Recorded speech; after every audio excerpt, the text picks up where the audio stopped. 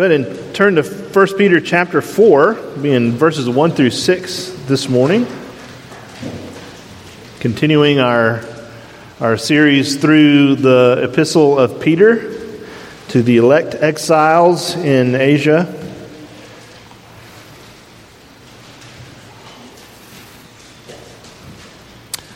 Listen as I read God's word for us from 1 Peter chapter 4, verses 1 through 6.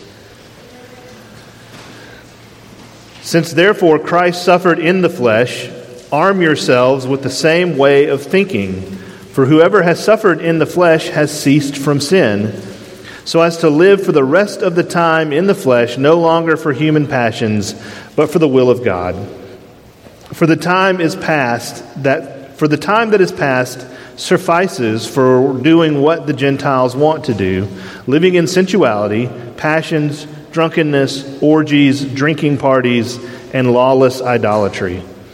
With respect to this, they are surprised when you do not join them in the same flood of debauchery, and they malign you. But they will give account to him who is ready to judge the living and the dead. For this is why the gospel was preached even to those who are dead, that though judged in the flesh the way people are, they might live in the spirit the way God does. Let's pray together. Heavenly Father, may the truth be spoken and received here today. In Jesus' name, amen. Well, I guess this is somewhat of a classic preacher story. I know I've certainly heard it in sermons before, but there's a story about how the outcome of the Battle of Waterloo was communicated to how it reached England. And so first of all, news was carried by a ship that sailed from Europe across the English Channel to England's southern coast, and then the news was relayed. And I don't know. I knew that semaphore flag waving was an actual thing that was useful at some point in human history, but I never knew that this was kind of how it was done. But it was relayed from the coast by signal flags to London. So like people with there was a merit badge in Boy Scouts that no one ever got. But the report was received in London, and then on top of a cathedral, they had the flag guy, and he started to spell out the message, and it was, Wellington defeated, and then a thick London fog rolled in and obscured the rest of the message. And for hours, the news of these just two words, Wellington defeated, just spread throughout the entire city. And the threat that Napoleon represented to England was very grave. It was one of the gravest threats that they'd ever faced thus far. And so there was this incomplete information, and they thought that Napoleon had won, and so there was sadness and mourning. But then the fog began to lift, and the flags high up on the cathedral completed the news, finished the sentence. Wellington defeated the enemy, enjoys a steak dinner, names it after himself. England. I thought that was kind of funny. Anyway, beef Wellington. All right. The English fears, they'd been just totally unfounded. Joy immediately replaced the gloom. There was actually dancing in the streets, rejoicing at the great victory over one of the most dangerous enemies that existed. Well, in the same way, the resurrection and the ascension of Jesus gives us a certain hope that our own victory has been secured. There's a certain joy that should come from that even though we still kind of are living in this time of fog and obscuring the true hope in our own hearts, that hope is secured. It's true, right? And in the text, if you look in your Bible, there's a chapter break between, chapter 3 and 4. Verse 22 of chapter 3 and verse 1 of 4. They've put in a chapter break there. But there's a therefore at the beginning of verse 4, right? There's in chapter 1. verse 1, chapter 4. And that therefore ties this back to chapter 3 in the last couple of verses. Let me read that for us. Through the resurrection of Jesus Christ, who has gone into heaven and is at the right hand of God, with angels, authorities, and powers having been subjected to him. Suffering makes it seem like we're living in the middle of the London fog and bad news of defeat. There's a cost. There's a cost to following Jesus. And often it seems like following Jesus gets in the way of what we want. And Peter here wants his readers to remember something. He wants his readers to remember this victory that secures our perseverance. That as disciples slowly being conformed to be like Jesus, we don't do that apart from the understanding and the foundational truth that all of that has been accomplished already. Even though we don't enjoy it yet, we live in this already not yet tension. We follow Jesus, who has defeated all enemies and rules over all powers. As his elect exiles, or as his engaged exiles, as one of my commentators is calling us, we are his disciples. So I think there's three ways we apply this. So let's look at those three ways. We answer the call of discipleship, we count the cost of discipleship, and then we rest in the accounting of discipleship. So let's look at first, answer the call of discipleship. How do we answer the call of discipleship? And the first thing it says in here is that we are to arm yourself with the mind of Christ. Arm yourself with the mind of Christ. Verse 1, since therefore Christ suffered in the flesh, arm yourselves with the same way of thinking. So we end chapter 3 with all powers and angels and authorities kind of having been subjected under the feet of Jesus. And we pick up with a therefore in verse 1 of chapter 4, linking it to that Jesus, the one and true King of the universe, suffered in the flesh, it says.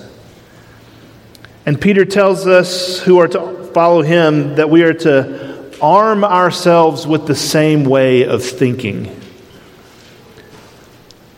Like, when you think of the suffering of Christ in his life, what do you think of? Like, where does your mind go? Like, if you were just sort of word association that, like, where did your mind go? It goes to the cross, of course. It goes to the scourging and the beating and the torture that he endured. It should go to the social humiliation and shame that he suffered. The sense of abandonment that he endured by his friends and those close to him. But then there's also just the general thought that the second person of the Trinity, the one who spoke and the universe leapt into existence, condescended to being subjected to life in a fallen world.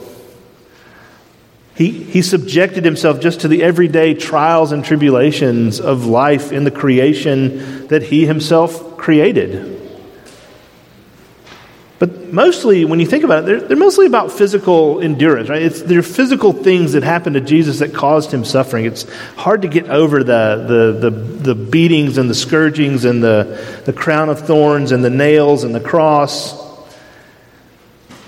I don't really think of Christ's endurance of suffering as being a mental exercise. But that's what Peter says. It says it is the result of the way that Jesus thought.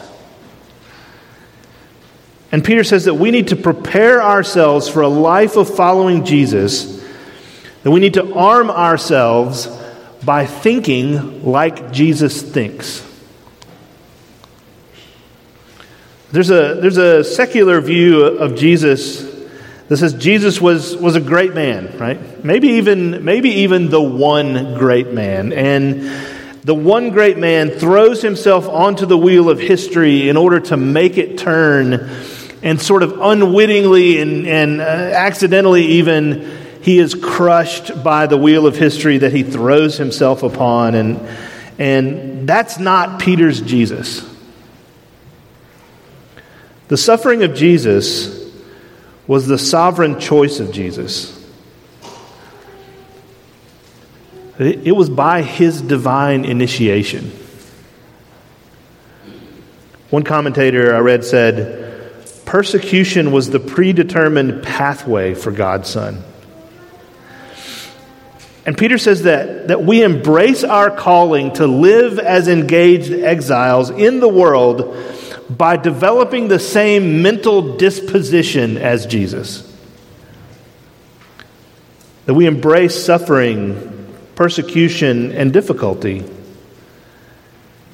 Look, as 21st century American Christians, we have to confess, we really are naive in this. We believe that prosperity and comfort and ease are indications of God's blessing, if not a reward that we're actually entitled to. So how do we embrace the mindset of Christ with that naivety kind of living within us? Well, we let it go. We let go by embracing the suffering of Jesus. When Jesus studied and taught the Scriptures to his disciples, here's what he taught. In Mark 8:31, it says, "And he began to teach them that the Son of Man must suffer many things and be rejected by the elders and the chief priests and the scribes and be killed, and after 3 days rise again." He teaches that in Mark 8:31. He teaches that again in Mark 9:31. He teaches that in Mark 10:33 and other places, like on and on. The point is that Jesus' mind was resolved to this.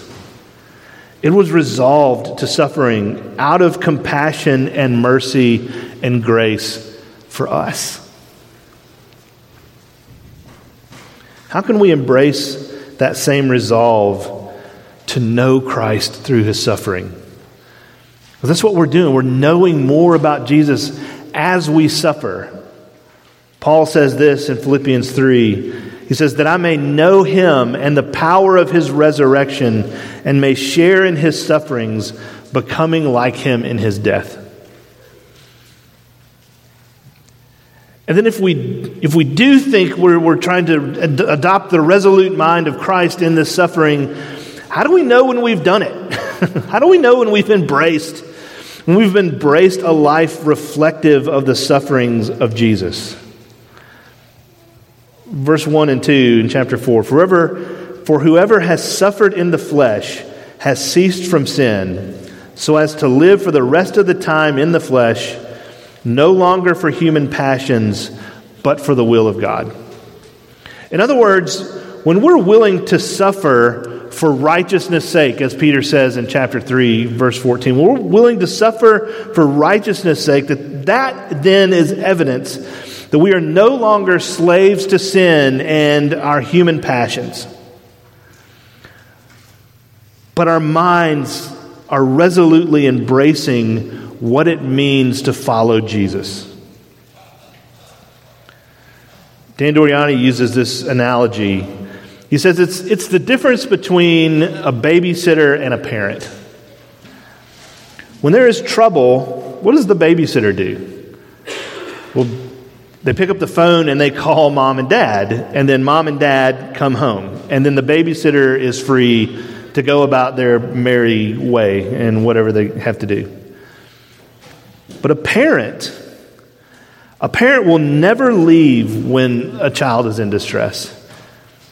Like if you've ever had a child in the hospital, you know what this means, that they are constantly by the child's side, that they are constantly sacrificing their own comfort, using up their own resources, their physical resources, their emotional resources, their mental resources, even though, what are they actually contributing to the child's health care? Like, Very little direct. They can't give him shots. They can't prescribe medicine or order and analyze test results, those sorts of things.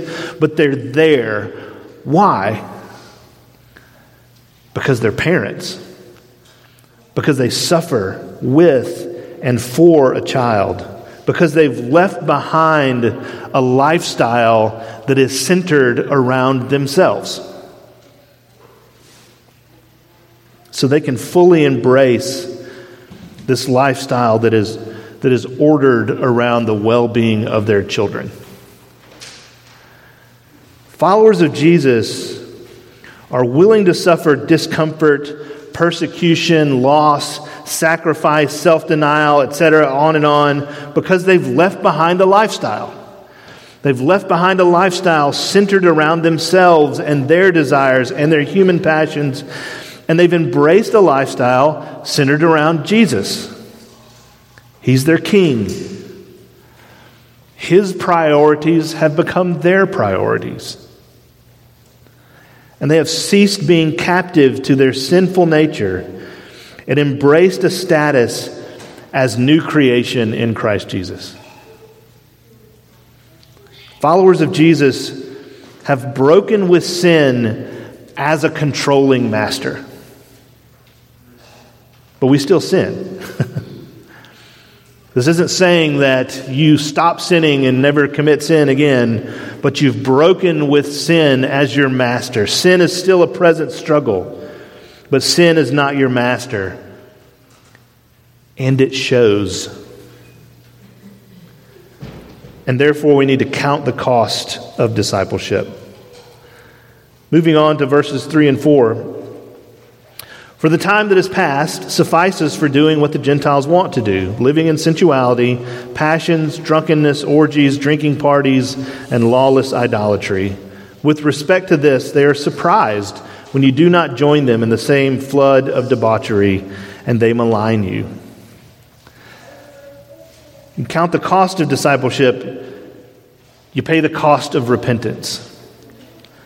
Peter says that following Jesus includes embracing the difficulties that result from breaking with sin. And he then paints this picture of what the life they are leaving behind involves. These living in sensualities and passions. He says drunkenness, orgies, drinking parties, lawless idolatry, in other words. That these things were activities associated with idolatry. Like this was the activity that flowed from their former identity as idolater and idol worshipers. And this is the activity that they repent of, that they turn away from, that they make a break from, and that they repent of. So they pay the cost of repentance, and then they pay the cost of exile. I don't know what you think it was like to go to church in idol church in the first century, but idolatry wasn't exactly about moral instruction. I mean, they had the philosophers for that. It was about social inclusion and conformity. That you didn't go to the church, let's just use drinking party. So you didn't go to the church drinking party to receive moral instruction. It was about showing your own adherence to and approval of pagan culture. It was about tribalism. It was about identity. And when Peter's readers received a new identity through their union with Christ, they take to heart all the instructions that Peter has been giving them up until this point. And they make that break. They break from this lifestyle of sin that there is a cost the culture they once embraced exacts. They begin to feel the reality of being exiles. It says that those that are in the culture, they are surprised. And I thought about how, when you got in trouble and, your mom would look at you and just say, well, I'm surprised at you, right? It's shocking disappointment that leads to anger, that leads to rejection. And then finally, Peter says, they malign you. Note, Peter's not calling on them to retaliate against this being maligned. He's not calling on them to say any words of judgment against these things. Like, they know it's wrong. It is wrong. Peter says it's wrong. He's just simply instructing them to make a break from it and to not participate in these things, to keep themselves from it. He's instructing them to protest or preach or in any way leave loudly. The opposite is true, I think. He's been telling these Christians to adopt the humble, gentle, respectful posture and attitude of Jesus. The fact that Christians are maligned in the culture doesn't negate the command to adopt the humble, gentle, respectful posture of Jesus. And the same is true for us. The same is true for us today, and we've seen that in recent days. Like, the culture around us is maligning Christians, and it's going to continue to do that. It's going to increase in the frequency and the ways in which it does that, and inside of us that generates all sorts of things. It generates fear and anger, and there's a sense of helplessness and voicelessness. Believe it or not, my instinct is to lash out and to retaliate. You should believe it. You'd absolutely believe that. To engage in fruitless arguments. So how do we respond? If we respond at all. Let the activity of our engagements in these moments when we as God's people feel our exile status very keenly flow from our identity in Christ. Demonstrating the fruit of the Spirit. Love, joy, peace, patience, kindness, goodness, faithfulness, gentleness, self-control. When we respond like Jesus, we show that we no longer order our lives around sin, but around Jesus. We can confidently pay this cost because our future hope rests in knowing God is our judge and our defense is Christ. So we rest in the accounting of discipleship. Verses 5 and 6. But they will give account to him who is ready to judge the living and the dead. For this is why the gospel was preached even to those who are dead, that though judged in the flesh the way people are, they might live in the spirit the way God does. First, people of God, rest. Your judgment day is in the past. For those outside of Christ, their judgment day and the ultimate vindication of God's people has yet to come. But for those united to Christ by grace through faith, your judgment day has come and gone. It took place on the cross of Jesus. It happened when he offered his body to be broken and his blood to be shed for you. It happened when God accepted the sacrifice for your sins and gave you his righteousness. It happened when God, the judge, made him who knew no sin to become sin for you so that in him you might become the righteousness of God. That's when the judgment day of God's people happened. It happened in the past on the cross. The trial, conviction, and sentence have all been executed. It has been executed against the sins of all of God's people. It's over. The cost has been paid. There is therefore now no condemnation for those who are in Christ Jesus. People of God, rest. Your judgment day is in the past. Rest. Your new life in the Spirit is in the future. Peter assures his reader that this is true even for those who heard the gospel while they were alive. They believed the gospel and have since died. That's the meaning of the preaching of the gospel to those who are now dead. Like they heard it while they were living, and then they died knowing in faith that they were saved by grace, and they're still, Peter says, saved by grace. Maybe they even died for believing the gospel. Peter says that right now they are alive with God. That present suffering can hold no terror because our future hope is in this new life. There's an invincibility there. There's certainly resilience there.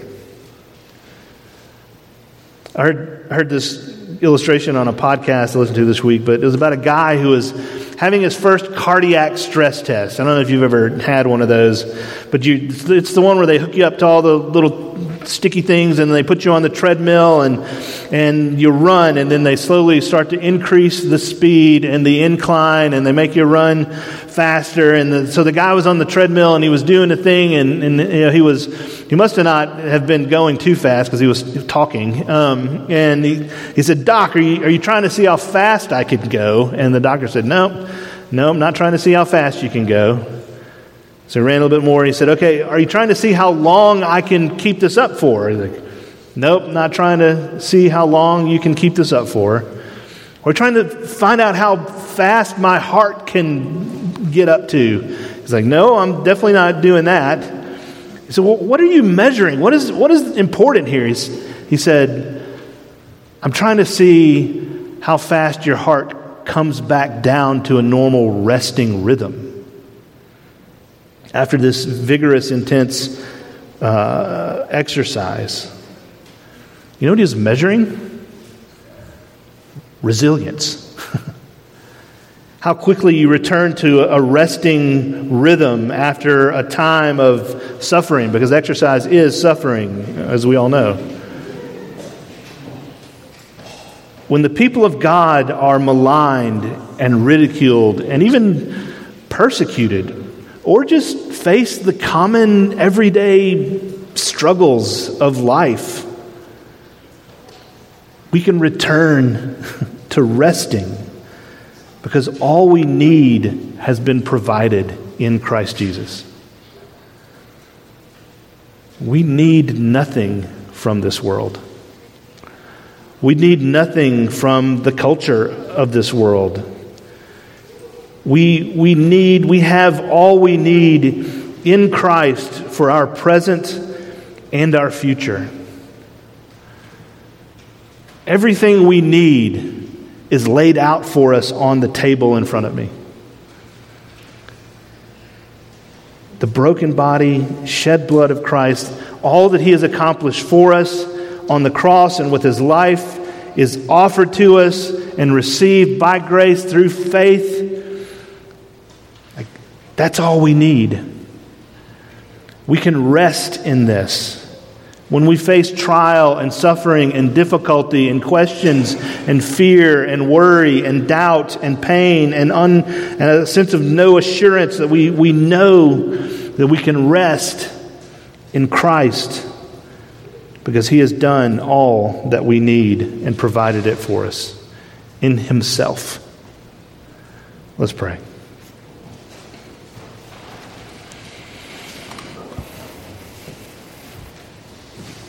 Heavenly Father, thank You for the Lord Jesus. Thank You for His desire to give us Himself. Everything that He is, we have it in Him. Everything that we need to endure and to persevere has been provided for us in Christ. Lord, as we come to this table this morning, if we don't know that, if we don't understand, if we're not trusting in Christ, I pray that You would convict and make alive dead hearts and help us to see the beauty of the Savior Jesus as he's presented to us in this sacrament.